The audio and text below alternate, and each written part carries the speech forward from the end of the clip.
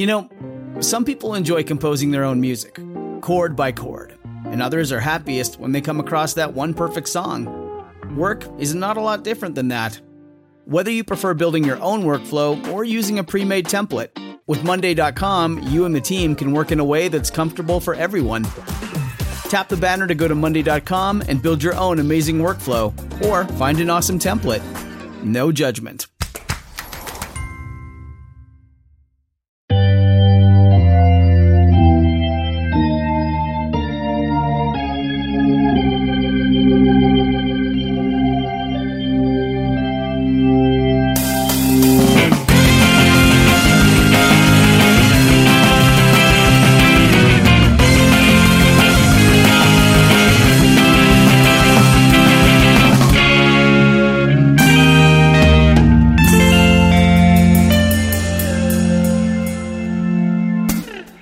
To Sunday School Dropouts, the podcast where an ex-Christian and a non-believing sort of Jew read all the way through the Bible for the first time. I'm Niko Gentileschi. And I'm Lauren O'Neill. And let's get biblical. Let's get biblical. But first, Niko, do you think you're more of a Samantha, a Carrie, an ex-Christian, or a non-believing sort of Jew? I am a Samantha. Okay, great. Well, I'm an ex-Christian. Mm-hmm. I was raised Presbyterian. Taught Sunday school, sang in the worship band, and I'm now an atheist. And I'm the non-believing sort of Jew. Also, this is not a Bible study podcast. If that is what you're looking for, please turn this off. You'll only get angry. Yeah, Godspeed to you, which I guess is like a God thing, yeah. Right? And good luck, because it's weird. You're going to need it. You're going to need it in this goofy-ass book. What else? This is not for children, and, we sometimes talk about violence and sexual assault and stuff like that because it comes up. So, if you're not into that, then you're not into that, and we respect that. We do respect that, because that's what this podcast is really about. R-E-S-P-E-C-T? Mm-hmm. I spell it respect. Oh, with a K on the end? Mm-hmm. Nice. So today we are talking about... What is it going to be? What's it going to say? The apocryphal book of Judith. Oh, good. I read this one. And we are calling upon the spirits of all famous Judiths to help us with this one. Judith Garland. Okay. Judith Dench. I guess she's not dead yet. You can still call upon her spirit. Okay. Her indomitable spirit. And that's Dame Judith Dench. Thank you. Judith Jetson. Judith Jetson, right? And Judith Butler, because we're going to be getting into some gender trouble. Okay. That's a little queer theory joke for all you academics out there. I have some fast facts. Do you want to hear those? Yes. All right, so... More than anything in the world. This book is apocryphal. Okay. It's in the Catholic Bible. Right. But it is not in the Protestant or Jewish Bibles. Right. Which is weird, right? Well, it is weird because, the author was presumably Jewish. Mm-hmm. And I read that apparently a version of it is read during Hanukkah. In some cases, yeah, I think. I don't know any details about that. But I guess it's really unclear when it was written, but it was probably quite late. Yeah, like the 1st century BC. Yeah. So... That's why it's not 100% canonical, I guess. And also, that means that it's very ahistorical. So, it's written, at least, 400 years after the events that it's describing. Mm-hmm. They're not sure, from what I read, if the original is in Greek or Hebrew. Mm. And apparently the Greek and Hebrew versions use different place names and ruler names. Yeah, I read that as well. So... You read the NRSV. I did. I read the Good News translation again. Okay. Because I'm not sure that's the best choice in terms of scholarship, but it might be the best choice in terms of having a good time. It has some good quotes in it. My normal New International Version or NIV does not have this. So mine has, I guess it's translated from the Greek version. Did you ever think that now in your life you'd be a person that spends time on BibleGateway.com and knows how to click around and switch between translations and stuff like that? Well, Honestly, yes, because I spent the first 18 years of my life thinking that would be my whole life. Sure. And also, you're the ex-Christian. Oh, Yeah, I yeah. get it. My bad. Yeah. I'm not Carrie. I'm not Samantha. You're a Carrie type. Is that true? She writes for a magazine. I've actually never seen an episode of Sex and the City. Okay.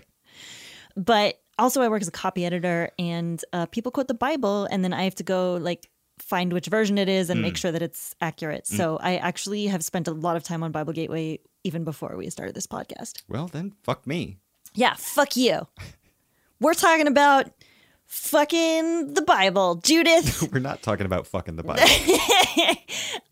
So mine has Nebuchadnezzar as the king. Yep. Is that what yours has? Yes. Okay, so we're both working from the Greek version. Okay.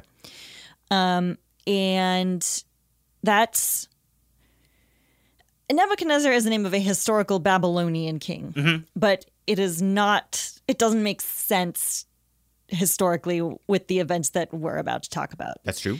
And also it says that he's the king of Assyria in here, which was is a not. different country. Yeah.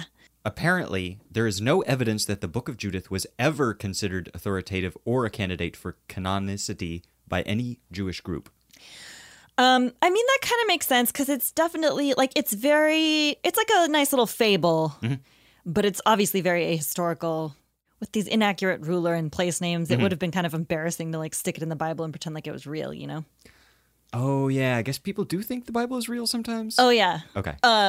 Something that I forgot to mention is that millions of people think the Bible's literally true. Okay. My bad. We sit here in our ivory tower. We, of course, live in the Ivory Tower apartments. We live in our cardboard tower of a San Francisco apartment. We can hear the people in the building next door having sex. That's true, actually. It's true. Anyway. We're here in our tower. It's easy to forget. There are people out there that believe different things. People on these streets trying to get by with the Bible. Occasionally, yeah. Probably struggling. Sometimes. Anyway, Book of Judith. Yes, let's do it. Chapter 1. Chapter 1. We've got King... Interesting choice of a place to start. Do you want to talk about that real quick? Well, Chapter 1 is number 1 in my heart. So I wanted to just make it number 1 in the podcast. You know what? That's a great reason. Thanks. And I'm proud of you. Thanks. For going with what's on the inside. We'll be right back. We won't be right back. Well, we'll be back right now. King Nebuchadnezzar. Mr. X king guy. Yeah. The king of Assyria. We can call him Neb, Nebi. Like another famous Neb Flanders. Neb Flanders. King Neb Flanders is trying to get some other countries to form an alliance with him to fight a war against a place called Medes/Media. Okay. I don't really know how to pronounce it. Yep. No one will join him, and he gets real mad. He just goes to war against Media by himself, like a brave Republican Twitter egg, and he wins, unlike a Republican Twitter egg. 6 years later, he's still holding a grudge, and against all the countries that refuse to go to war with him. Yes, and so he wants revenge on them, and so he sends out his armies led by a man named Holofernes. Holofernes. So it's either like Holofernes, like ferns with hollow bones, or like hologrammatic ferns. Is what I was thinking of. Oh, okay. Yeah, that's cool too. Holofernes is leading the armies, and he's supposed to go subjugate everyone to the west. It doesn't get more specific than that. It's just And I thought Assyria was north of Judea too. Yeah. In previous stories, but whatever. Yeah. So it's just everything west of here, just go conquer that. Yeah. Which includes Syria and Edom and a bunch of places. Yeah. Including Judah. Hey, bro. Judah. And then Nebuchadnezzar's gonna slide in after him and take credit. That's the explicit plan. He's like, okay, you go do everything. Well, he's a general, and then Neb is the king. And then I'll come in and take credit. The West, quote unquote, tries to surrender. And I guess a lot of them do surrender, but a lot of them do, yeah. Holofernes and his army still destroy all their temples and everything because they're just supposed to worship Nebuchadnezzar as a god. Right. Now, meanwhile, the Jews have just returned to the kingdom of Judah after the Babylonian exile. Right.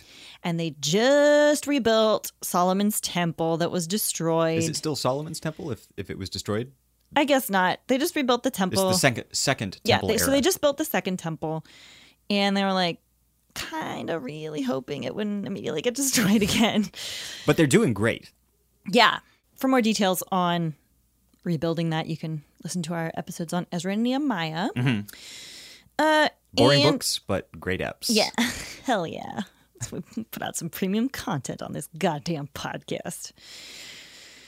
So the high priest in Jerusalem, whose name is Joachim, starts alerting everyone in Judah that there's an army coming.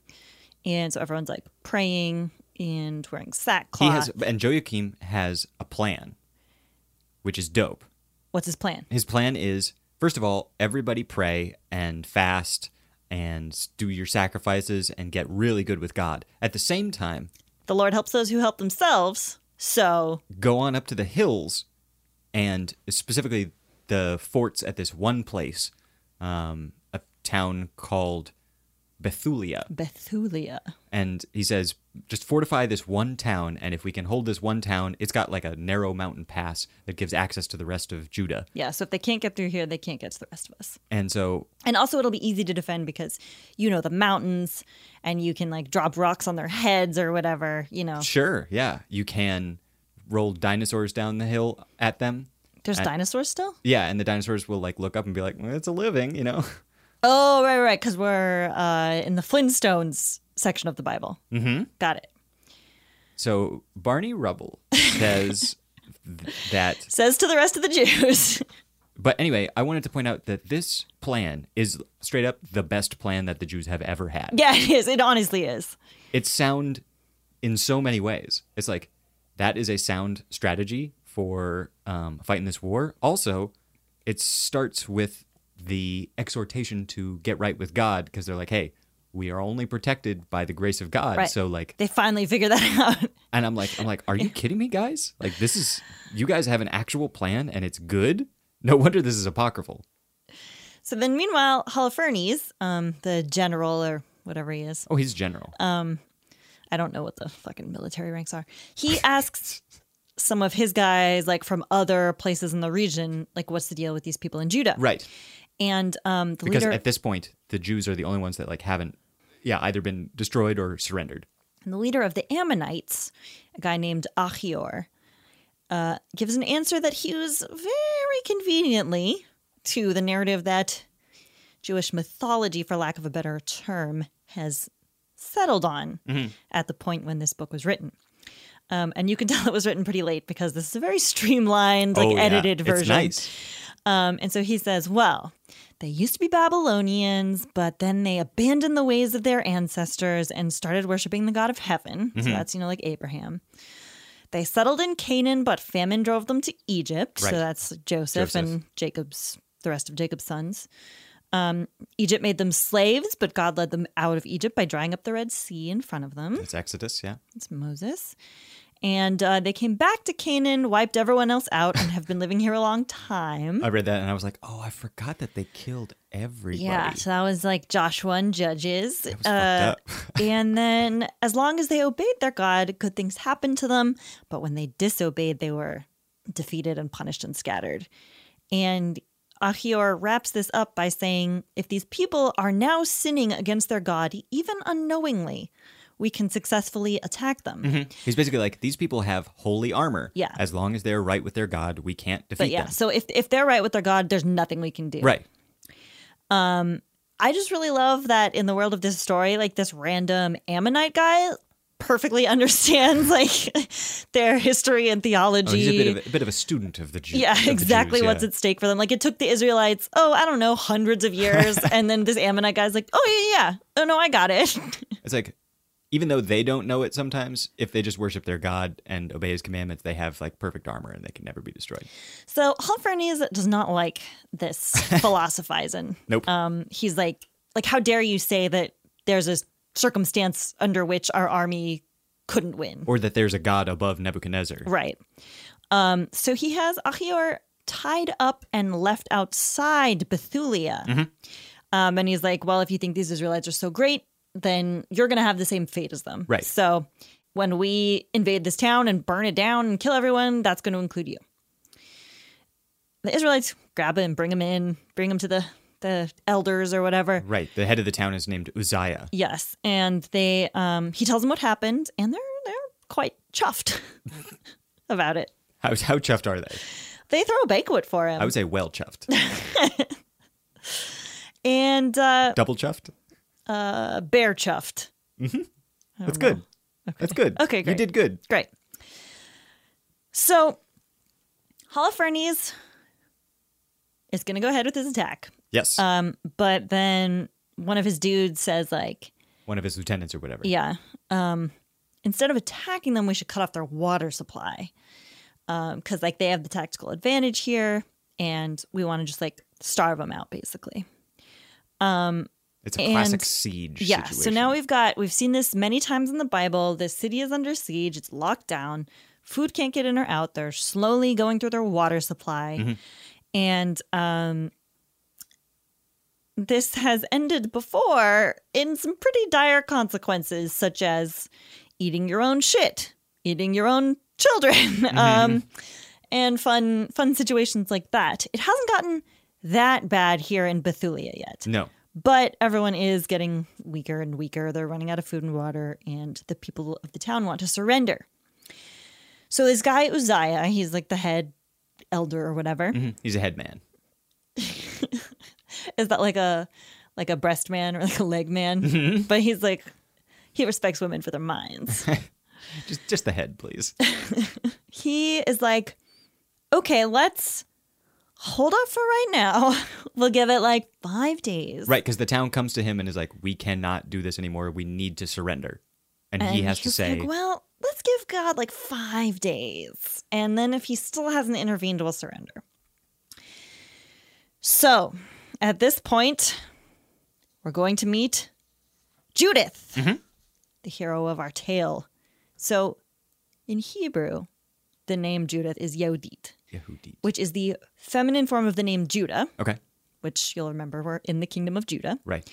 And That's convenient, isn't it? It is also in Hebrew today the feminine version of the word Jewish, which I learned she's a Jewish? very quickly in Hebrew class because I always had to say Ani lo Yehudit. I am not Jewish. How'd that make you feel? A little left out. No.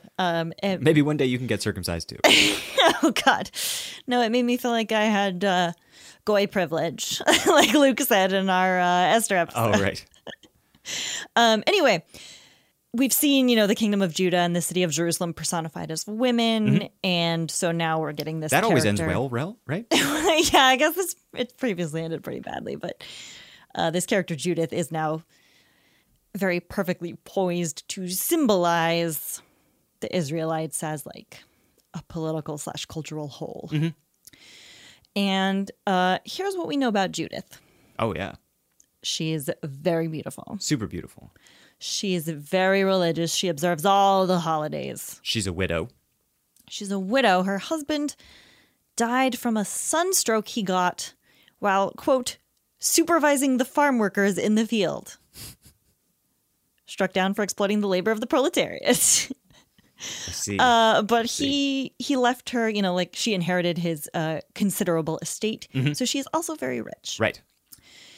And she calls Uzziah and the other elders over to her house. And she's like, okay, you can't tell God that he has 5 days to deliver the goods.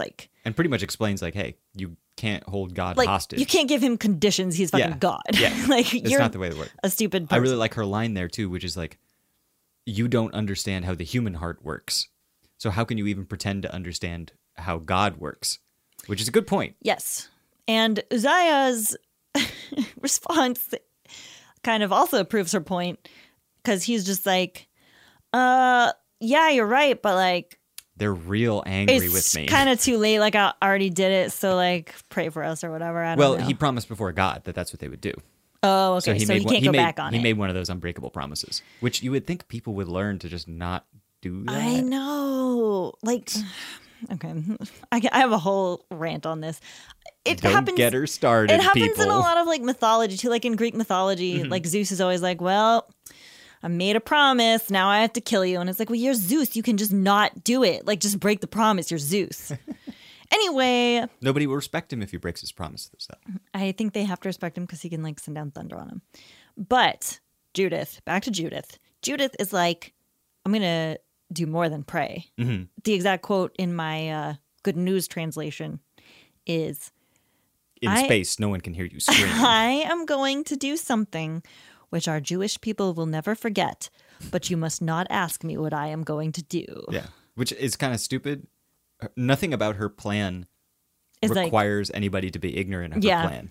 But, okay. It's whatever. more dramatic that way, though. Yeah, it is. It is. And Uzziah is like, okay, like, I don't want to know. Like, do whatever you got to do. She's going deep undercover. Kind of she is. Yeah, no, she is. She's going hella deep undercover. And we will find out what her plan is after a break. Okay, we're going to take a break. You're going to hear some music, and then we'll be right back with more Sunday School Dropouts. Bye-bye. Hello.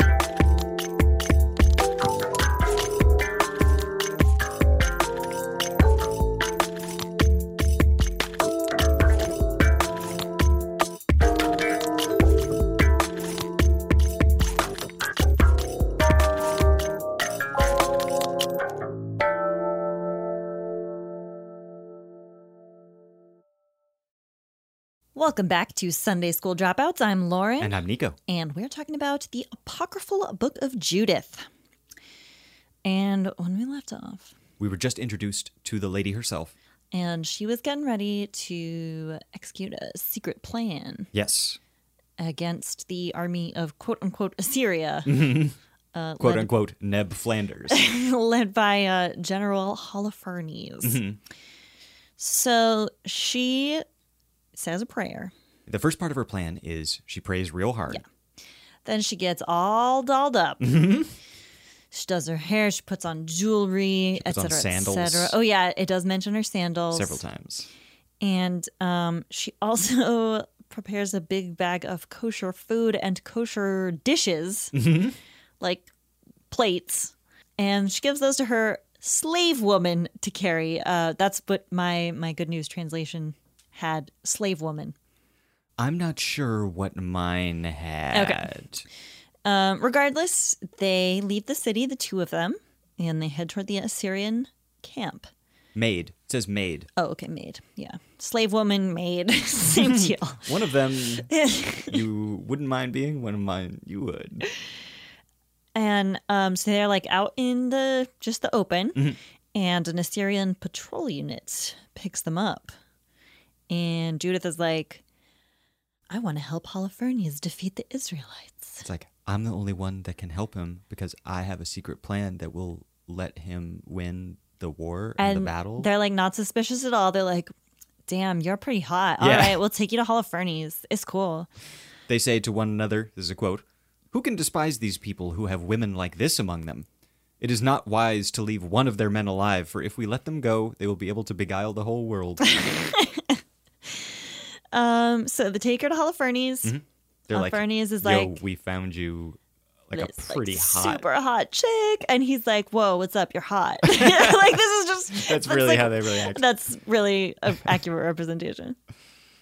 So she reveals her scam. Well, first she does something that a lot of women have done to trick men into doing what they want, which is she tells him, we've heard how wise and clever you are. The whole world knows that you are the most competent, skilled, and accomplished general in the whole Assyrian Empire.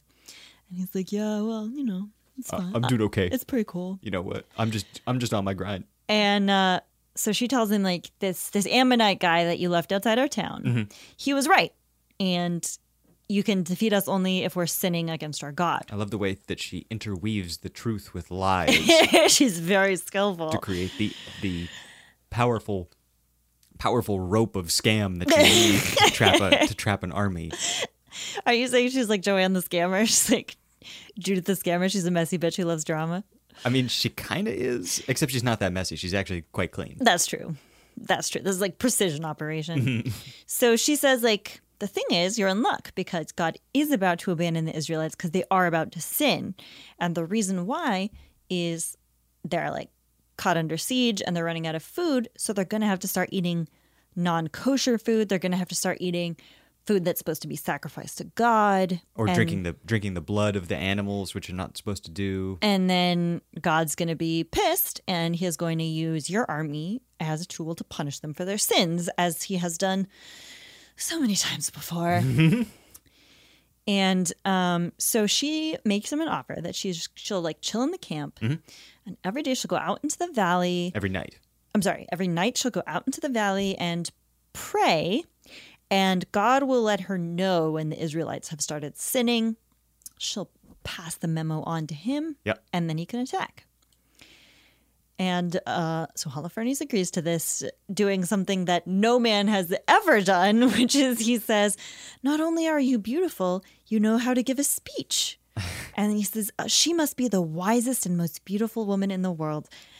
This is like, I have never been hit on by someone complimenting my wisdom or public speaking skills. It is always just looks, always. Jot that one down in the notebook.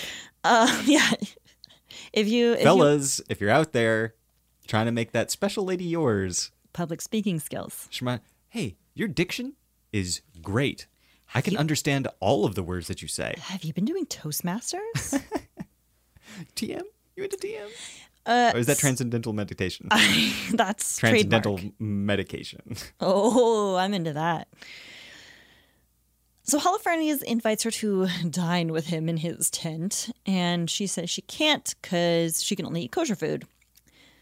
So she can only eat the stuff that she brought with her. So she just like lives in the camp for 3 days.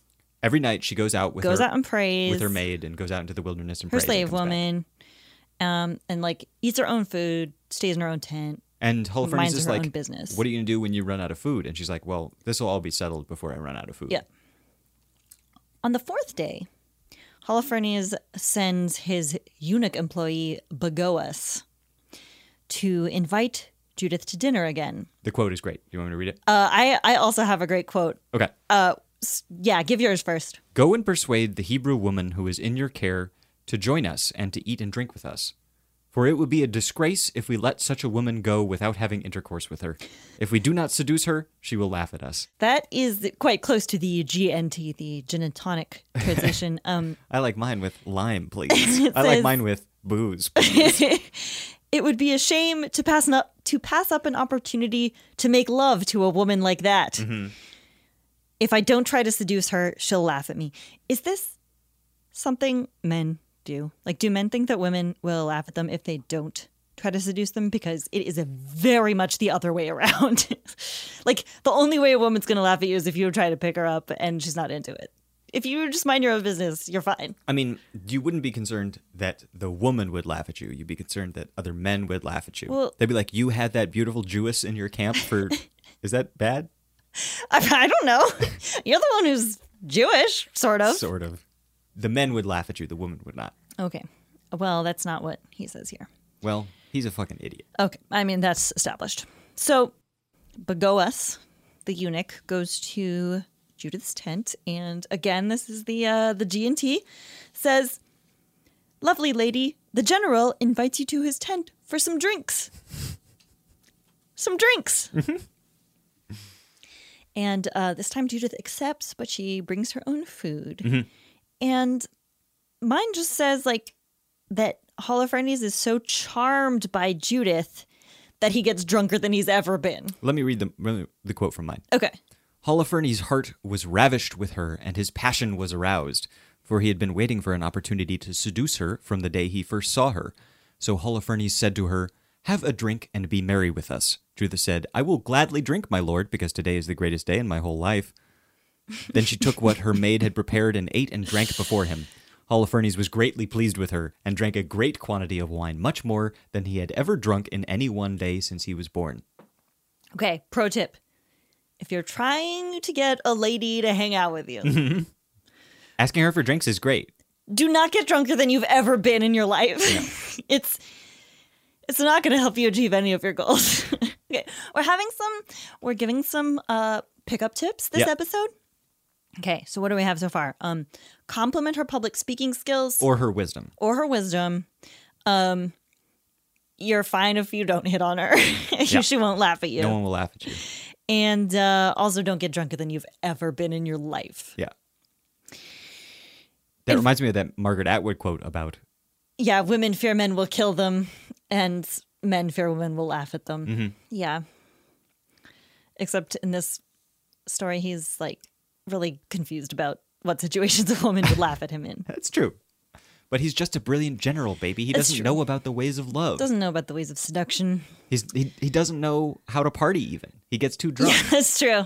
That's true. Like Judith is the consummate party master. She's just like rocking that one glass of wine. Yeah, like, she's having a great pretending time. she's like, oh, I'm so drunk.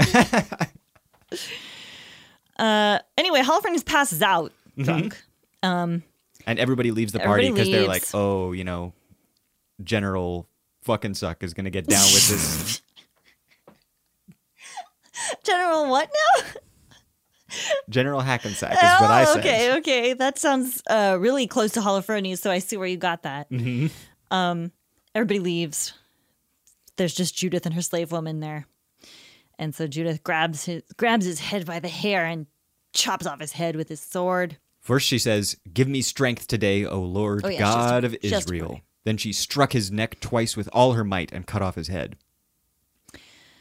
Then she rolls the body up in what the GNT calls a mosquito net. It's just as a canopy. A canopy, got it. I'm not sure if mosquitoes are a problem in that part of the world.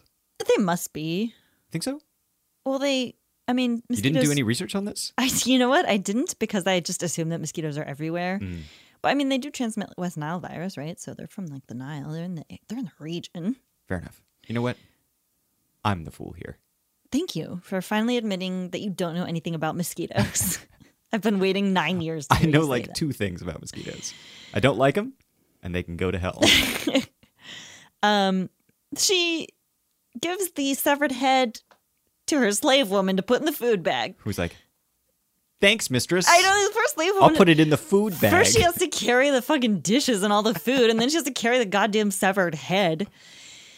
So anyway, they go out. They pretend like they're just going to their nightly valley prayer. Yeah, they talk to the guards. They're like, "Hey, we're just going to go pray to God. Nothing wrong here." But actually they go back to Bethulia with the head of Holofernes in a food bag. And Judith Put is it like... in the food bag. Our food bag should be big enough for a head, right? A head is food shaped. Judith is like, look, we did it. We defeated our enemy, and I didn't even get raped. Isn't that great? That's right. She's like, just to be clear, I didn't fuck him. I just killed him. And nobody raped me. Isn't this worked out so great?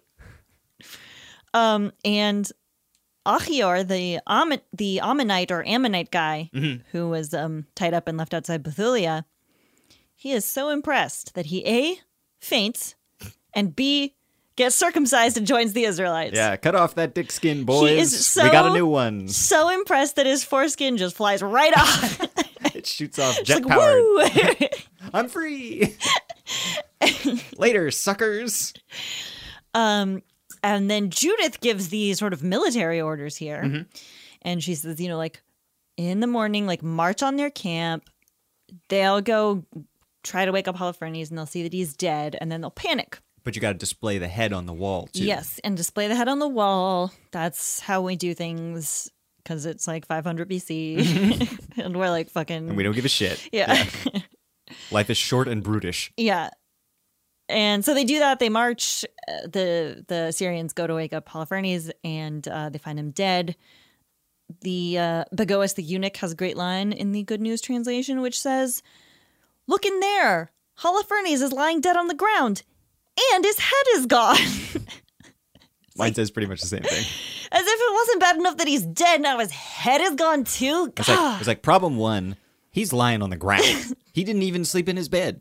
How is he going to general us if he didn't get a good night's He's sleep? wrapped up in a mosquito net. What the hell? Problem two. That's memory foam, baby. Problem two, no head. Blood everywhere. What the hell? True to Judith's predictions, the Assyrian army scatters in panic. The Israelites plunder their camp, which has so much stuff in it, it takes them a month to loot it all. Oh, yeah. And Judith gets all of Holofernes' fancy furniture. Yes, and she gets the mosquito net. She gets the tent, too. Nice. And so everybody gets like hella rich. What are you going to do with a fancy tent? They get all this loot. What are you not going to do with a fancy tent? That's true. I could do a lot of things with a fancy tent. Don't even get me started. I mean, he had like a banquet in this tent. It's like... I mean, that's a nice tent. It's a nice tent. You're right. The high priest and the council come from Jerusalem to congratulate Judith. They have a ladies-only parade. Mm-hmm. All the women of Israel gathered to see her and blessed her, and some of them performed a dance in her honor. She took ivy-wreathed wands in her hands and distributed them to the women who were with her. And she and those who were with her crowned themselves with olive wreaths. She went before all the people in the dance, leading all the women, while all the men of Israel followed, bearing their arms and wearing garlands and singing hymns. The Second Amendment, nice. That's true. Proudly, open carry, right on into the Chipotle, because it's America. God damn it. Judith sings a song that is described as a song of praise and a song of thanksgiving. Mm-hmm. I like the song. Like any song of praise or thanksgiving, it ends with the uplifting, inspirational words. "The nations who rise up against my people are doomed. The Lord Almighty will punish them on Judgment Day. He will send fire and worms to devour their bodies, and they will weep in pain forever." He will send fire and worms into their flesh. They shall weep in pain forever. Forever. Forever. Yeah, I would really like one of those like one a day desk calendars that have like inspirational Bible verses, like pictures of like lambs and doves. Like I just want like a rainbow and it's like fire and worms devour their flesh. Oh, you could have one with all like metal shit and like people being taken apart and all the gnarliest parts of the Bible. I can have one? I mean, I'll make it for you, baby. Oh, okay, thank you. How long till your birthday? 3 weeks. Oh, shit. You gotta work fast. You better work. Anyway, Judith lived happily ever after. Mm-hmm. She was famous and everyone loved her. Yep. She never got remarried. She lived until age 105. She set her maid free. Yeah, she set all her slaves free. Which makes it sound like you don't set a maid free. True. You fire a maid. You set a slave woman free. It says she set all her slaves free and left a big inheritance to her family and her dead husband's family. No one ever again spread terror among the Israelites during the lifetime of Judith or for a long time after her death. What's funny is that we talk about George Washington and people the same way. Oh, and we talk about him all the time. He is the father of our country. Can we spend one day without talking about George Washington? We're like, oh, he set his slaves free when he died. He was such a good man. It's that's the same rhetoric, literally over 2,000 years later. That's true. That's true. It's he had the right to own them and he was a rich dude, so it was good that he owned them. Yeah, but he set them free when he died, so that's really nice of him.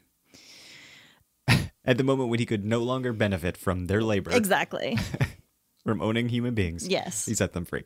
Now his wife has to figure out how to cook on her own. I don't know. You think she's not going to buy more slaves to cook for her? Oh, yeah. Okay. I guess the wife will have to buy more slaves. Anyway, what did you think of the book of Judith? You know what?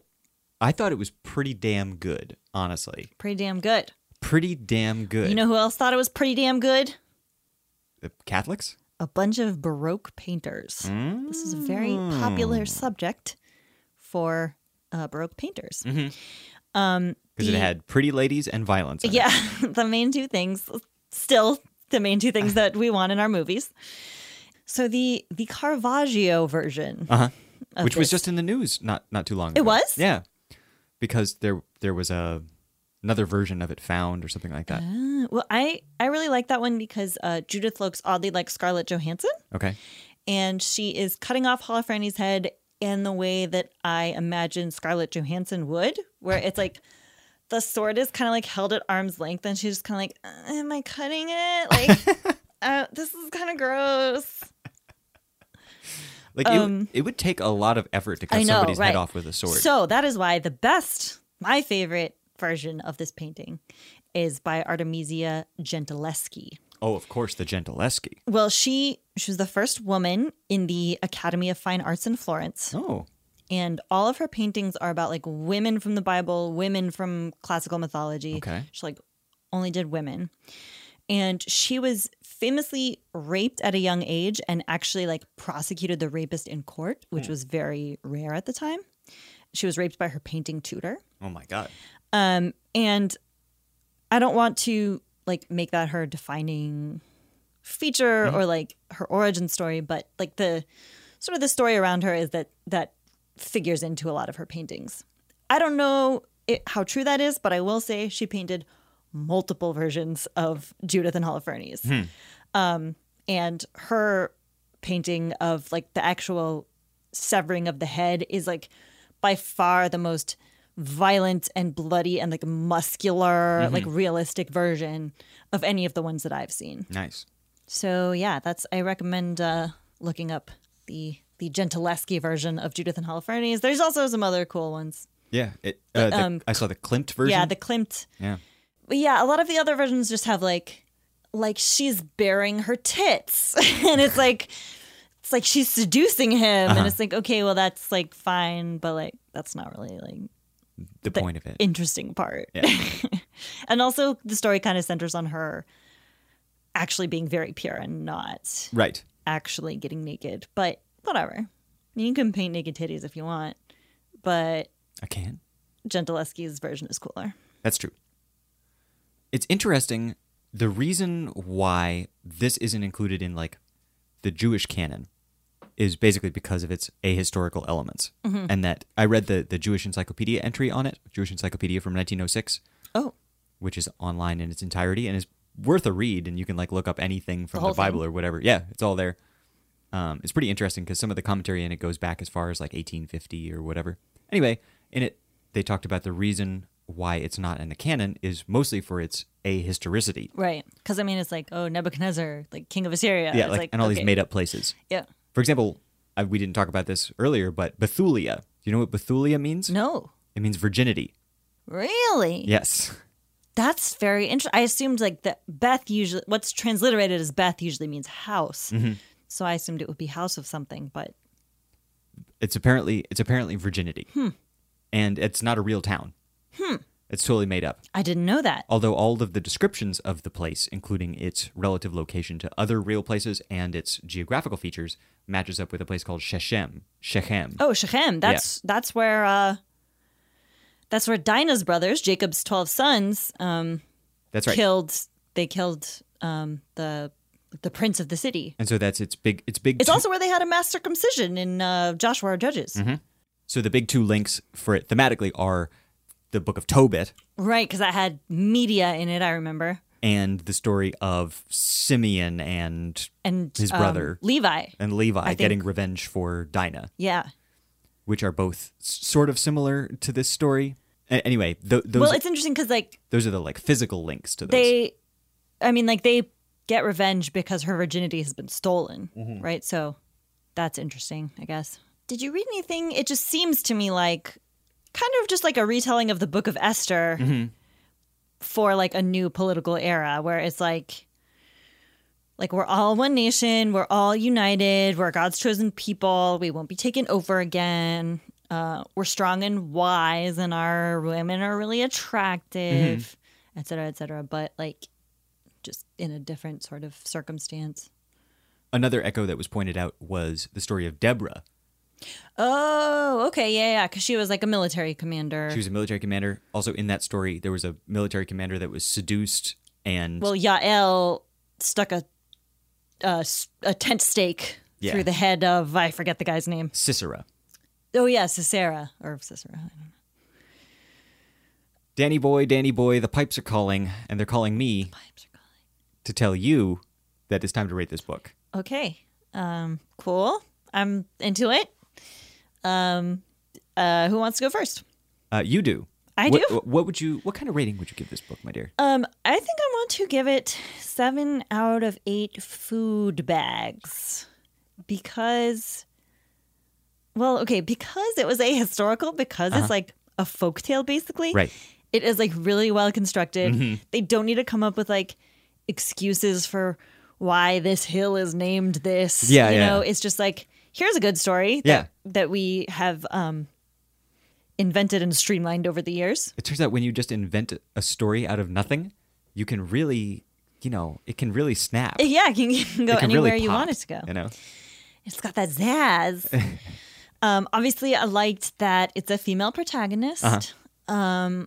And I liked this in Esther, in the story of Esther, she was kind of disappointingly passive. She was. She like kind of didn't do anything, and she had to have her cousin like be like, yo, you really got to do something. And she's like, but I'm scared. Right. Not that didn't make for a compelling story, but it was cool to see a woman be like, yo, I'm taking charge.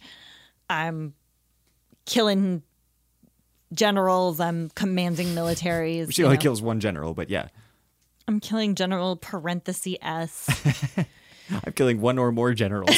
And I don't know, maybe she's like, I mean, I kind of like that she like lived to age 105 without marrying or having kids, because it's like, kind of like my goal to live to age 105 without marrying or having kids. I mean, no It's a decent goal to you. Like, I want to like live and chill with you for those rest of those like 80 I'll years. be dead long before you reach 105. You know that. But like, I'm not super into marriage or kids. I mean, I'm not super into like murder either, but it seems kind of fine. I don't know. Murder seems kind of fine. I mean, if it's like, your enemy general or whatever. I don't know who my enemy general would be, but it'd be cool to save your people. It would be cool to save your people.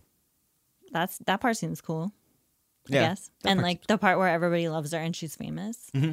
That's how fame always works. You're universally loved by everyone and nothing ever bad happens to you again. That's right. So Judith is #goals. Okay. What do you rate this book? I'm going to give it 8 out of 10 Iron Age scams. Oh. And why is that? Lots of the same reasons that you said. It's nicely constructed because it's just a story. It's not heavy on the theology, But yeah, it's just like, I mean, there's a constant drumbeat of like, God's going to help us. God's going to help us. Right. But that's like, it's kind of, that's it. I like the fact that it lays out the sort of plight of the Jews pretty straight in a pretty straightforward fashion. That like, hey, like there's a guy that pops up, Mr. Exposition, that pops up and is like, here's the story of the Jews so far. Yeah. Let me sum it up for you in like three Mr. paragraphs. Exposition is different from Mr. X, by the way. That's right. And I like the fact that God doesn't really take an active role in this, per se, according to the narrator, Like basically, even though Judith says, God will take care of us, you just have to trust him, she goes out and does it because, she's a believer and God is acting through her or whatever. The Lord helps those who help themselves. That's right. So not very complicated theology. That's a plus. Lots of action, stuff happening on every page. Yeah. She pulls some sweet scams. She kills a dude after getting him drunk, which is insane. She's iconic. Loves drama.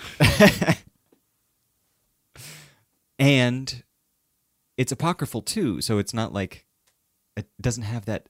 For some reason, reading these apocryphal books, I'm like, oh, this is kind of like a secret book. It's like it doesn't have that same weight of like, oh my God, people like base their life view on this. Yeah. Even though it is in the Catholic and Orthodox Bibles. Yeah, but like Catholics don't read the Bible, so the people who this is supposed to be canon for, like, probably even haven't read it.